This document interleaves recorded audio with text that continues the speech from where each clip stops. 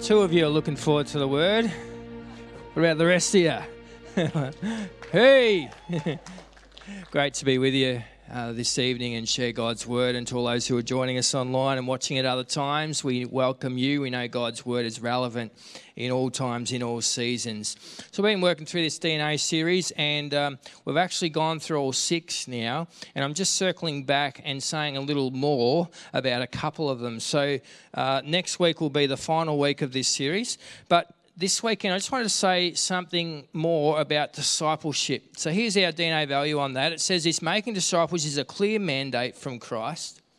This requires a strong missional focus on evangelism and training in spiritual growth and holy living.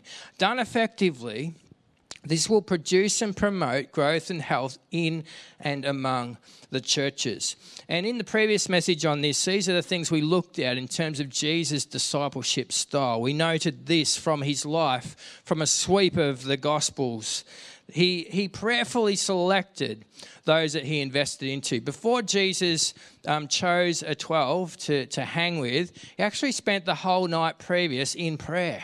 So this was not just some kind of, inny, minny, miny, mo exercise. He prayed and sought God on who to choose. There was high invitation in the methodology of Jesus. So it wasn't just, I wonder if you want to have coffee at 7 a.m. on a Tuesday for half an hour. That's not how Jesus rolled. He said, come follow me. Do life with me. So that was a highly invitational lifestyle invite from Jesus. Come and let's do life together. We're going to go everywhere together.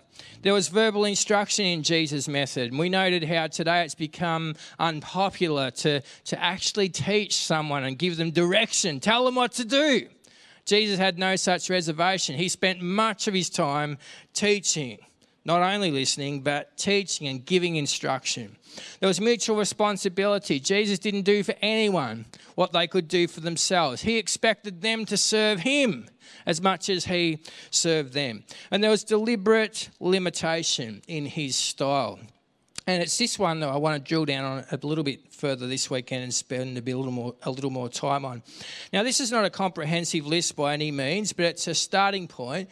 And as you look at those things, I reckon you'll, along with me, see some development areas for your life. In fact, I reckon if we went even a little further than that and were honest, we'd probably say, to be honest, I'm not really kicking goals on the discipleship front. If you ask me, Jono, in the last year or 2 years, whose faith have you developed? Not just who have you led and introduced to Christ, but who have you walked alongside and helped add to their faith, as Isaac spoke to us about a couple of weeks ago, because it's not enough just to introduce someone to Jesus. We're supposed to disciple them. We're supposed to walk alongside them. We're supposed to train them in the ways of God. And if I ask you, and I'm not going to ask for a show of hands or for verbal feedback, but if I said, who's done that in the last year? Who's actually introduced someone to Jesus and then walked alongside them and helped them add to their faith and flourish in their faith? Probably there'd be only a very few hands go up. So now that I've got you feeling guilty and inadequate and like a failure and ready to hand in your resignation papers, all right, then here's my resignation for Team Jesus. Obviously, I'm no good at this. I have your excuse.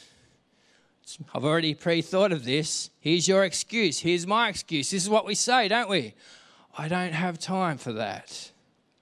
I don't have time. We feel time poor in our society nowadays.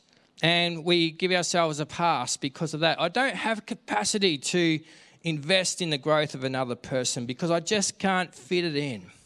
Here's the problem with that. While it might be justifiable excuse, it doesn't help us much.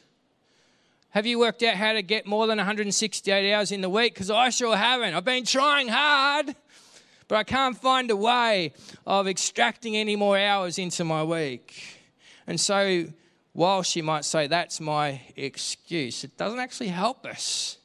It doesn't solve anything. So I wonder if a better line of thinking for us is, would I be more effective if I narrowed my focus down? Many of us spread ourselves so thin that we lose taste. Because that's what happens when you spread things too thin, right? They lose taste. And some of our lives are like that. We've lost taste because we've spread ourselves too thin. We're trying to reach the entire world instead of attuning to the voice of God and responding not to everything, but to the few things that he wants us to be involved in. Here's our issue. We're so busy trying to save everyone that we're not discipling anyone. We're skimming on the surface of hundreds of lives instead of going deep and making a meaningful difference in a few. You say, John, well, I want to help everyone. I want to help all people. Well, don't we all? I get it. From a heart perspective, we want to help everybody, but Jesus didn't do it that way. Jesus decided deep was better than wide. And the lifestyle of Jesus preaches to us, you're better off doing the same. He limited his investment to 12 people. He said, these are the 12 that I'm restricting my influence to, and these are the 12 guys that I'll be discipling. Are you ready for the awkward part of that conversation? Once you draw that circle and say, they're the 12 in my circle, guess what? Here's the awkward part. You're leaving more people out than you're allowing in. That's why we struggle so much with this. It sounds kind of mean, doesn't it? By drawing a circle and saying, they're my 12, they're my small group, these are the people that God is calling me to invest into, we're actually leaving more people out than we're letting in. And for big-hearted people that want to help everybody, this kind of sounds a bit crude. Now, if you're just saying, John, I could never do it. I could never decide intentionally to leave people out. That's okay. It may not apply to you. This only applies to people who want to be Jesus followers. If you're not interested in that, then you've got no problem. Carry on willy-nilly. Don't worry about where your time goes. Just make it up as you go. Don't worry about any of this stuff. But if you want to be a Jesus follower, it's time to do an inventory about where our time is going. Well, Jono, my next question then is, why didn't Jesus pick more than 12? I mean, why not 24? Why not 112? Why didn't he make a bigger circle? Because apparently the Messiah knew what we struggle to accept, that our most valuable resource, our most valuable commodity is a limited one, time. Time is a limited resource. And if you want to be effective in your role as a disciple maker of Jesus, we must reckon with this. We must stop trying to fight against it. And we must reckon with it. We must accept that time, our most valuable resource, is a limited one. As a culture, we're kicking against this, aren't we? We're trying multitasking. Well, we'll just multitask. We'll do a number of things simultaneously. How's that working for you? Studies show it's not working for us. When we try and do 5 things all at once, we just wind up giving 20% of ourselves to 5 things. But actually, the most recent science around this is that we're not actually achieving any more by trying to take on more tasks than one at once. Some of the ladies in the room, I want to push back on that and say, of course we can multitask, we're female. Well, I get it, but unfortunately the research has shown when it comes to work that requires mental engagement, we can only do one thing at a time. Our most valuable resource is time, and it's a limited resource. How we struggle to accept it, though, we get to the end of the year, right?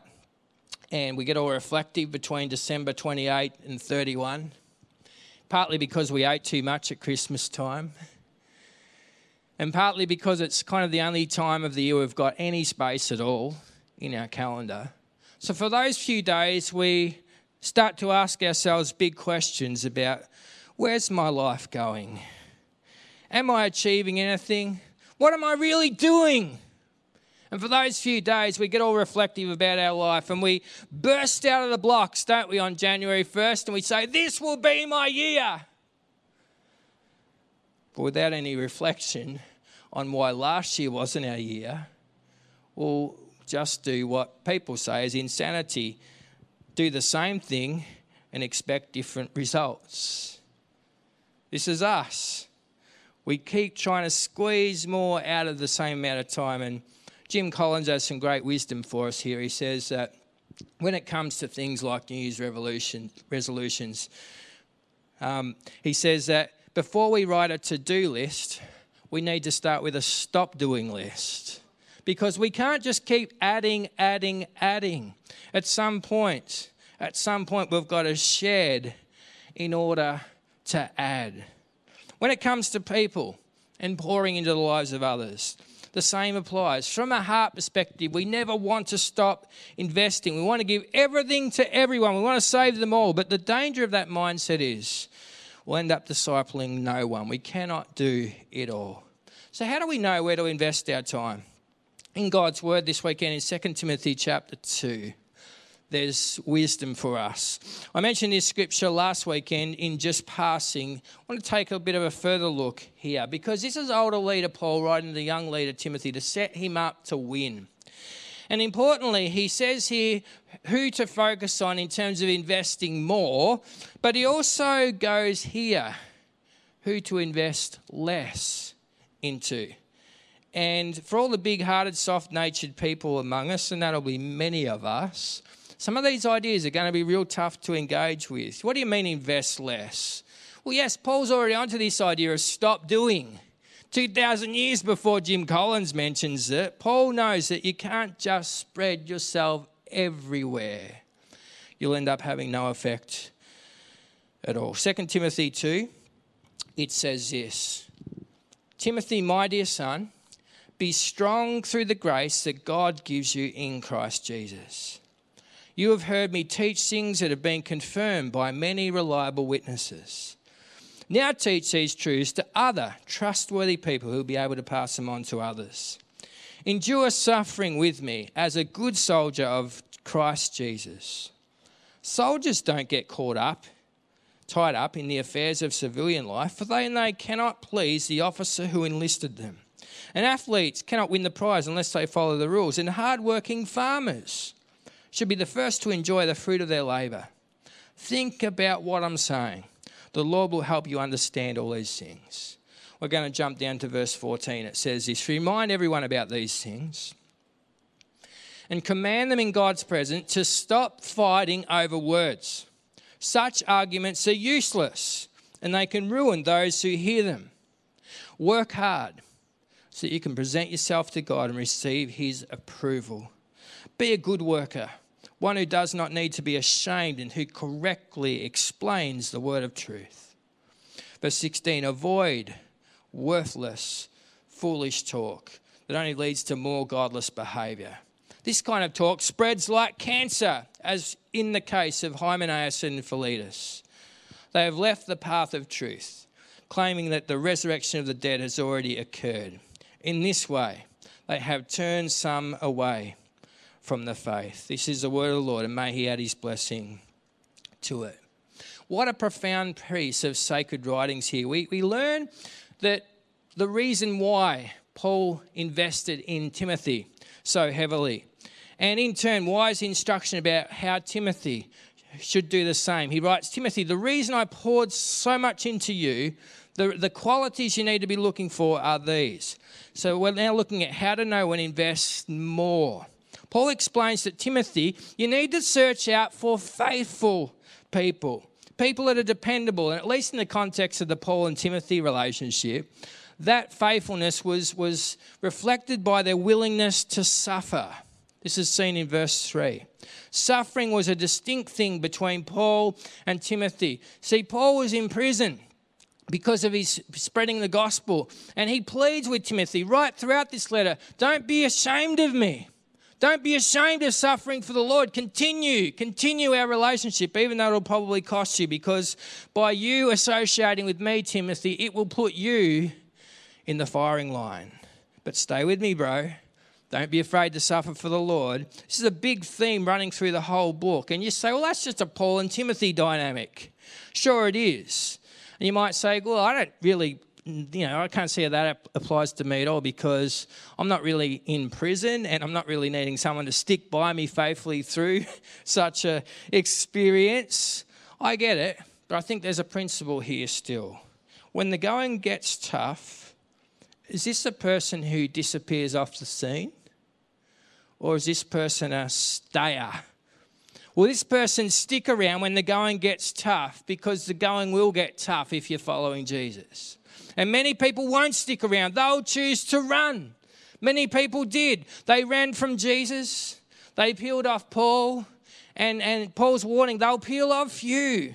Because this whole idea of following Jesus is never a walk in the park. At some point in time, it's going to bite.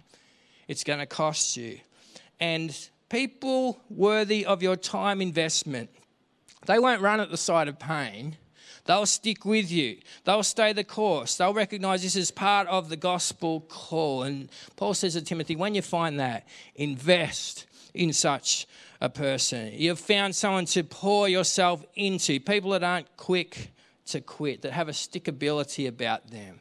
These are the people to invest into. In verse 2, Paul advises a young protege, Timothy, where to sow. And he says, find reliable people, people willing to suffer, and then teach these truths to these trustworthy people who will be able to pass them on to others. This is how the good news of Jesus passes down generationally. One faithful person finding another faithful person, finding another faithful person, finding another faithful person. Do I need to keep going? Finding another faithful person, you get it, the picture? One faithful person finding another faithful person, and generationally the baton just keeps going down. So when we invest in someone else, we shouldn't just have eyes on them. We actually have eyes on the generation following them and making sure they're faithful people who will be able to teach down the next generation. Many of us can probably identify someone who's invested in us in such a way. Taught us about God's love and grace and mercy. But, it's never designed to stop at us. We're supposed to pass that message on. We're supposed to pass on the good news. Some of you are thinking, that's great in principle, John. Just one thing, you nailed me from the outset. I don't have time. And it's not because I don't have a heart for this. In fact, I'm helping plenty of people already. And there's so many needy people in my life. I haven't got time to invest in anybody else. Here's the thing. Here's something we need to be very, very, very careful about. We need to be careful about being so need-centric that we miss the possibilities of building the kingdom. Much of the time, we never get around to discipling and building capacity for God's kingdom work because there's something more urgent that looks like it needs our attention. And there's a lure of sorts in being needed, isn't there? That's why we finish each year going, where did my time go? Most of the time, it went on need. It happened again. I haven't invested in another person because we got caught up with the tyranny of the urgent and we missed what was important. We intended to catch up with our neighbour. His name's Corey and he's showing a lot of interest in faith. And we intended to catch up with him and open the Bible and do an alpha course with him. But our neighbour on the other side, needy Nigel, he's just always there needing help. And so we never get around to curious Corey because needy Nigel is there with his hand out all the time needing help. And it's on you, isn't it, to win back his trust after he's been hurt by the church. It's on you to give God a good name. And time again, we find ourselves drawn into need. Why is this? I think a couple of reasons. It seems urgent. It's the obvious one. And it also delivers a sense of accomplishment for us. There's a sense of accomplishment that we did some good. It seems urgent. We see that Nigel's lawn's overgrown and his 2-year-old son is out there playing in them and it's Snake City and you have a lawnmower and he doesn't have a lawnmower and you look across and you think, how can I just let that picture go on? I must go and meet the need. And all the while, you never get around to catching up with Corey because you're forever meeting the need. Now, there are times when urgent should win. This week, I cancelled a number of meetings I had planned due to a funeral because that's urgent. And that's totally appropriate then to cancel some things that weren't urgent. There's times in life to do that because this demands our attention and this is really, really, really important. But that's not the issue, is it? It's our routines. It's when you look back over a 1 year, a 2 year, a 3 year period and you see, I've never actually invested in anybody else. I've just been caught up in need. All of my time is going on what seems urgent. None of my time is going towards building capacity. Jesus didn't fall into that trap. Paul didn't fall into that trap. And Paul is trying to make sure Timothy, and in turn us, don't fall into that trap. Notice what's missing in your Bible reading this weekend. It doesn't say, Timothy, head out into the streets, find the greatest, most urgent need you can find, and spend all of your time meeting that need. It's not there. It's not there. It says, Timothy, find someone faithful who's just willing to turn up to serve even when it hurts. And when you find that person, Timothy, back the truck up and tip all that you've got onto them and bless them and invest in them and train them. Understand time is a limited resource, Timothy, so draw your circle carefully and pour yourself into the ones that God has led to you. Paul goes further than just suggesting Timothy draws a circle here, though. Paul qualifies who does not belong in the circle. That's brutal. That's harsh. Nobody wants to go there. But under the inspiration of the Holy Spirit, Paul puts pen to paper and says, here's who deserves less of your time, Timothy. How to know when to invest less. Can I state the obvious? This is something nobody wants to talk about, like nobody. If you're in a team meeting at this point in the conversation when somebody says, so who's our time wasters? Who should we stop investing into like today? Who doesn't belong in our circle anymore? I reckon all the eyes are going to go whoop, and hit the floor and all the mouths are going to go whoop, and shut up. Because we don't want to be judgmental. We don't want to be the person that makes this call. But Paul goes there. He doesn't just give us a principle. He gives us a person. He puts names to this. It's full on. Why do that, Paul? Because I'm setting Timothy up to win. That's why. He's like, Timothy, you need to know. You must realize that some people don't deserve any more of your time. And I want to help you to identify who to put more effort in, but I also want you to know who to put less effort into, and I'm going to provide you with the direction on both fronts. And just so I'm absolutely clear, Timothy, I'm going to name these people for you. It's right in our text, verse 17.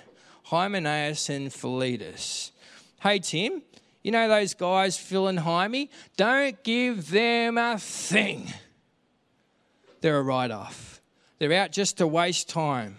They shouldn't be given any opportunities. Paul, why be so stinging? Why be so harsh? It's pretty rough, isn't it? Or is it just that Paul's more honest than we're willing to be? I wonder if Paul's been burnt by these guys repeatedly and he's just trying to save Timothy of the same experience. Stay away from these guys, Timothy. They're nothing but trouble. They'll bleed you to death. I wonder if you recognise Phil and Jaime as we think about their qualities. I reckon to this day there's people like them around about us. And before we consider their particular tendencies, remember what Timothy was told to look for as he drew his circle? People that weren't quitters. People that would be faithful. People that hungered for the truth. So it stands to reason that Phil and Jaime were anything but that, right? And we see this in verse 16 of our reading. They were unfaithful and they were debate ready, like 24/7 debate ready. They wanted to spend their days on worthless, foolish talk. And Paul says this will spread like a plague. So don't give it any attention. And verse 17, it only leads to more and more godless behaviour. All of their negative behavioural patterns were contagious, apparently. And these problematic characters not only shipwrecked their own faith, in verse 18, they're turning others away from the faith too. So So don't get sucked in, Timothy. At first, these people might appear genuine. But 12 months on, you'll be still talking about secondary issues that have nothing to do with the heart of the gospel. Things like Jaime and Phil are struggling to work out whether the days in Genesis were 24-hour periods or not. And this is Jaime and Phil. They wanted to park there in that discussion. They don't want to talk about the lordship of Jesus. They don't want to talk about surrendering to Jesus. They want to talk about whether Jesus was secretly married or not. That's a theory of great interest to them. They want to talk about the timing of Jesus' return, whether he should be pre-trib or post-trib. Phil and Jaime love that discussion. They can see movie opportunities, Left Behind, or is it Home Alone? These eschatological themes have them humming. They don't want to talk about obedience, actually applying the scripture.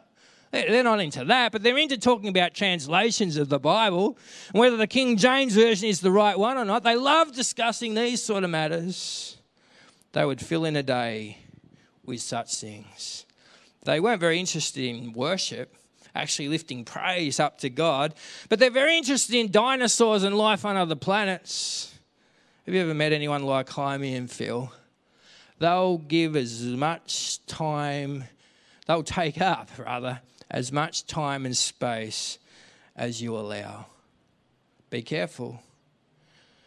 When I was 3 years old, a while back, my mum tells a story. I'm way too old to remember it. But my mum was a big-hearted person, so she brought a family into our home that needed a home, somewhere to belong. And this family that came into our home, I was 3, and they had a 2-year-old daughter. Well, guess what? Didn't take long for it to turn romantic. So here am I at 3 and her at 2, and things are really heating up, you know.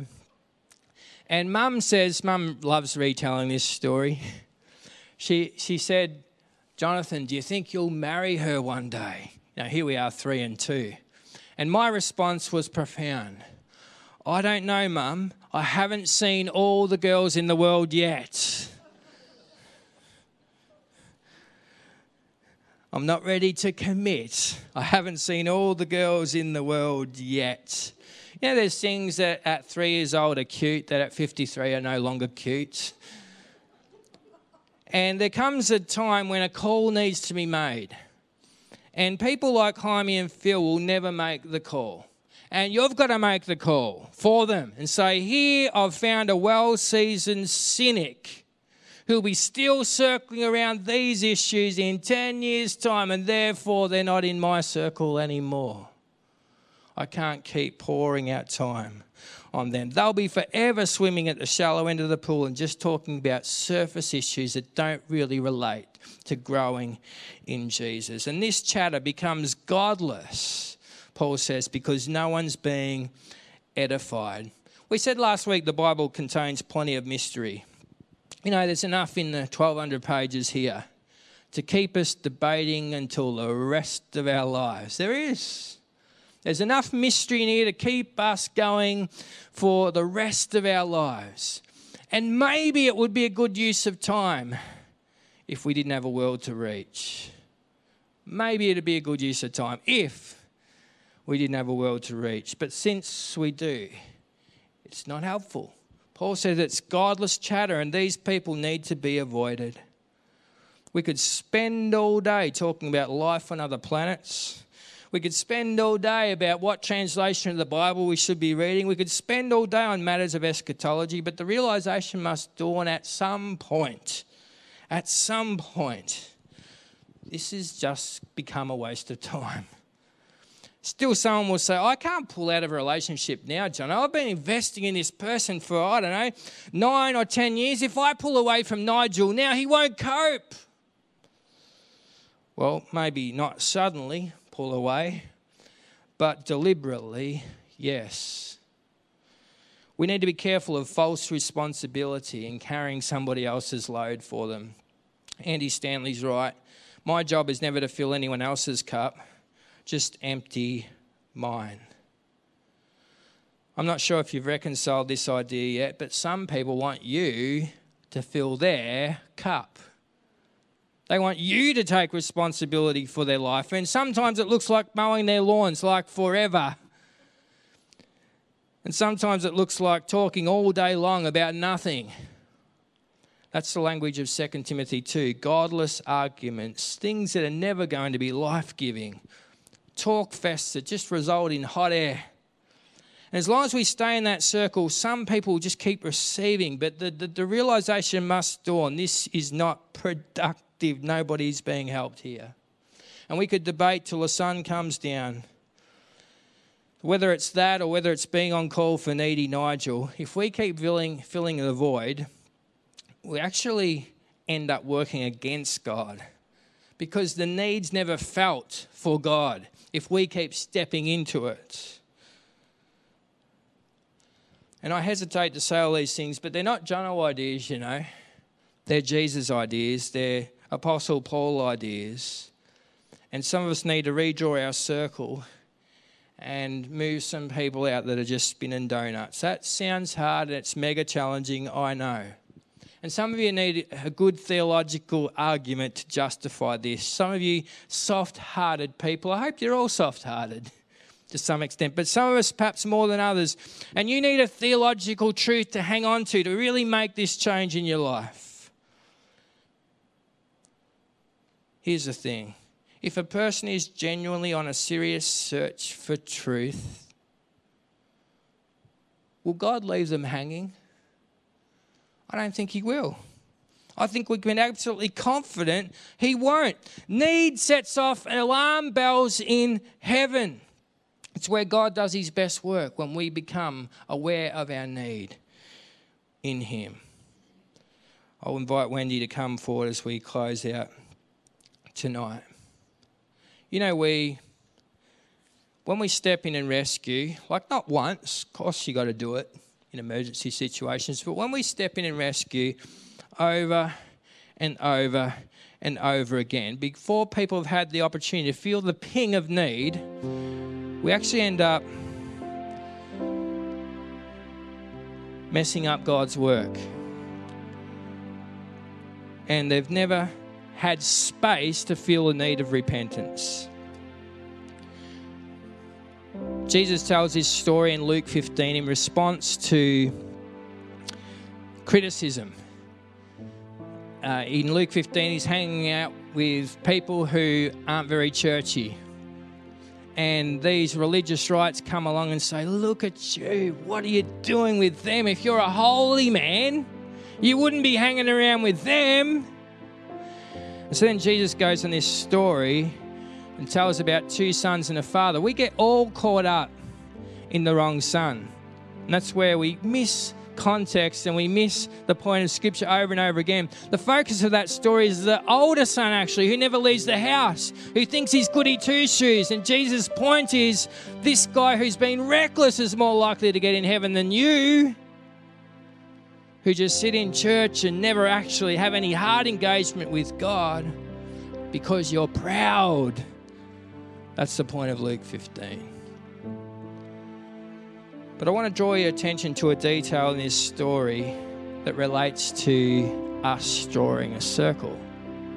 See, when this younger son had gone down to a foreign land and he'd really hit the rocks.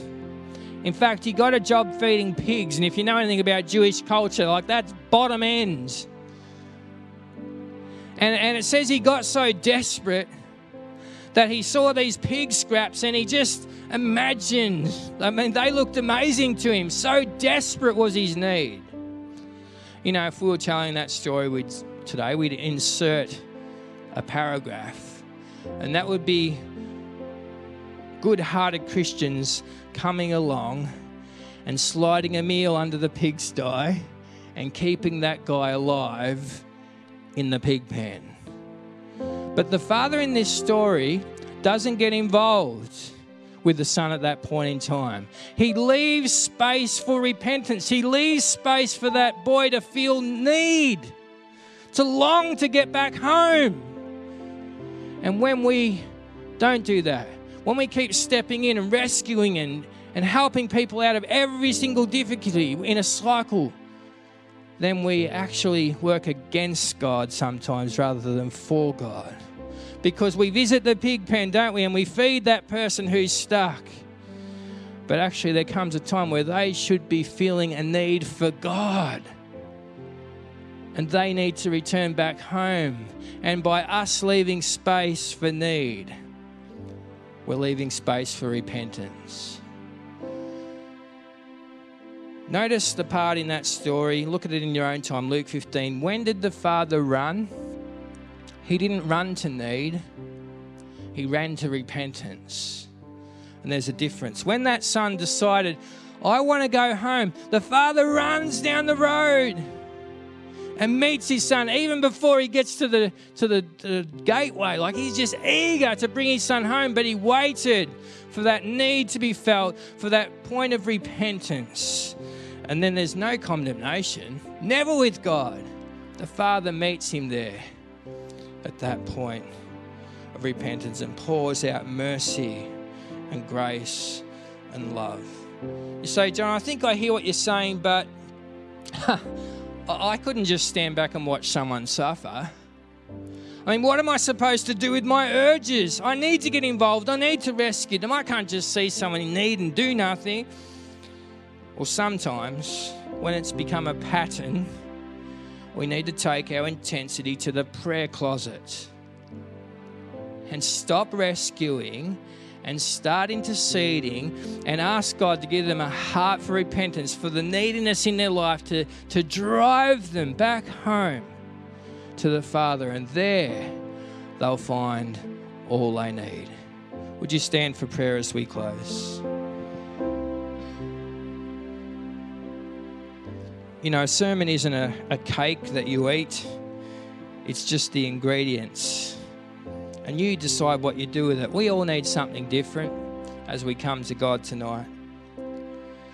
We all come to the Word from different starting points. And some of us, I'm guessing, aren't reaching our kingdom capacity because we've never drawn a circle around the right people to invest into. And we need to do that. We need to discern, God, who are you calling me to? Who are you calling me to? Some of us aren't reaching our kingdom capacity because we're being manipulated. Needy Nigel's got us. And we can't seem to break the cycle. We're so used to being led around by what feels urgent that we never get around to what's important.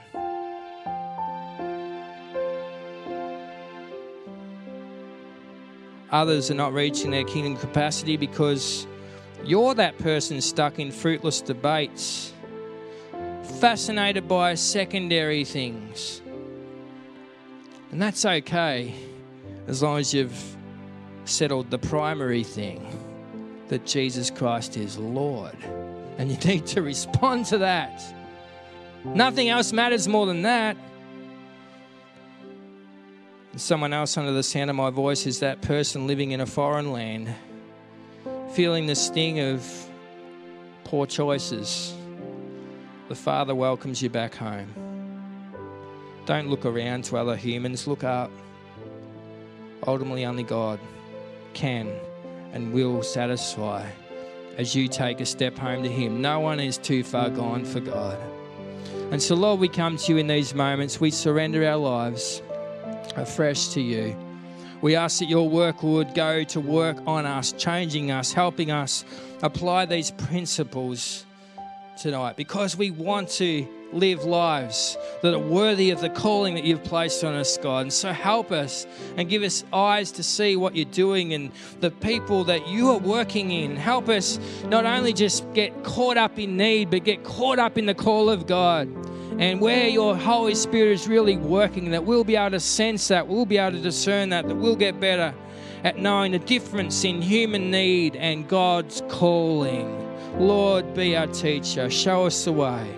Holy Spirit, move in us. Continue to help us look to you and live close to you. Jesus, I pray for those who are far from you at this time, that they will know your arms are open. And if you've wandered from the heart of the Father. And maybe you're wondering, is just pride. Nothing turns God off more than that, just pride. Just thinking you're better than somebody else. So as we confess our sins, as we acknowledge our sins, as we say, Lord, forgive me, He always does, He always will. So thank you for your forgiveness right now, Jesus. As we look to you, as we turn to you, as we ask you to forgive us for wandering from you and bring us back home to the Father. May we feel His embrace in these moments. May we know what it is to walk with you again. Lord, let your compassion pour out on us now. Let your grace come to us as your Holy Spirit appropriates this message to each and every one. We give thanks, Lord, for you are good and your mercy endures forever. And all God's people said, Amen.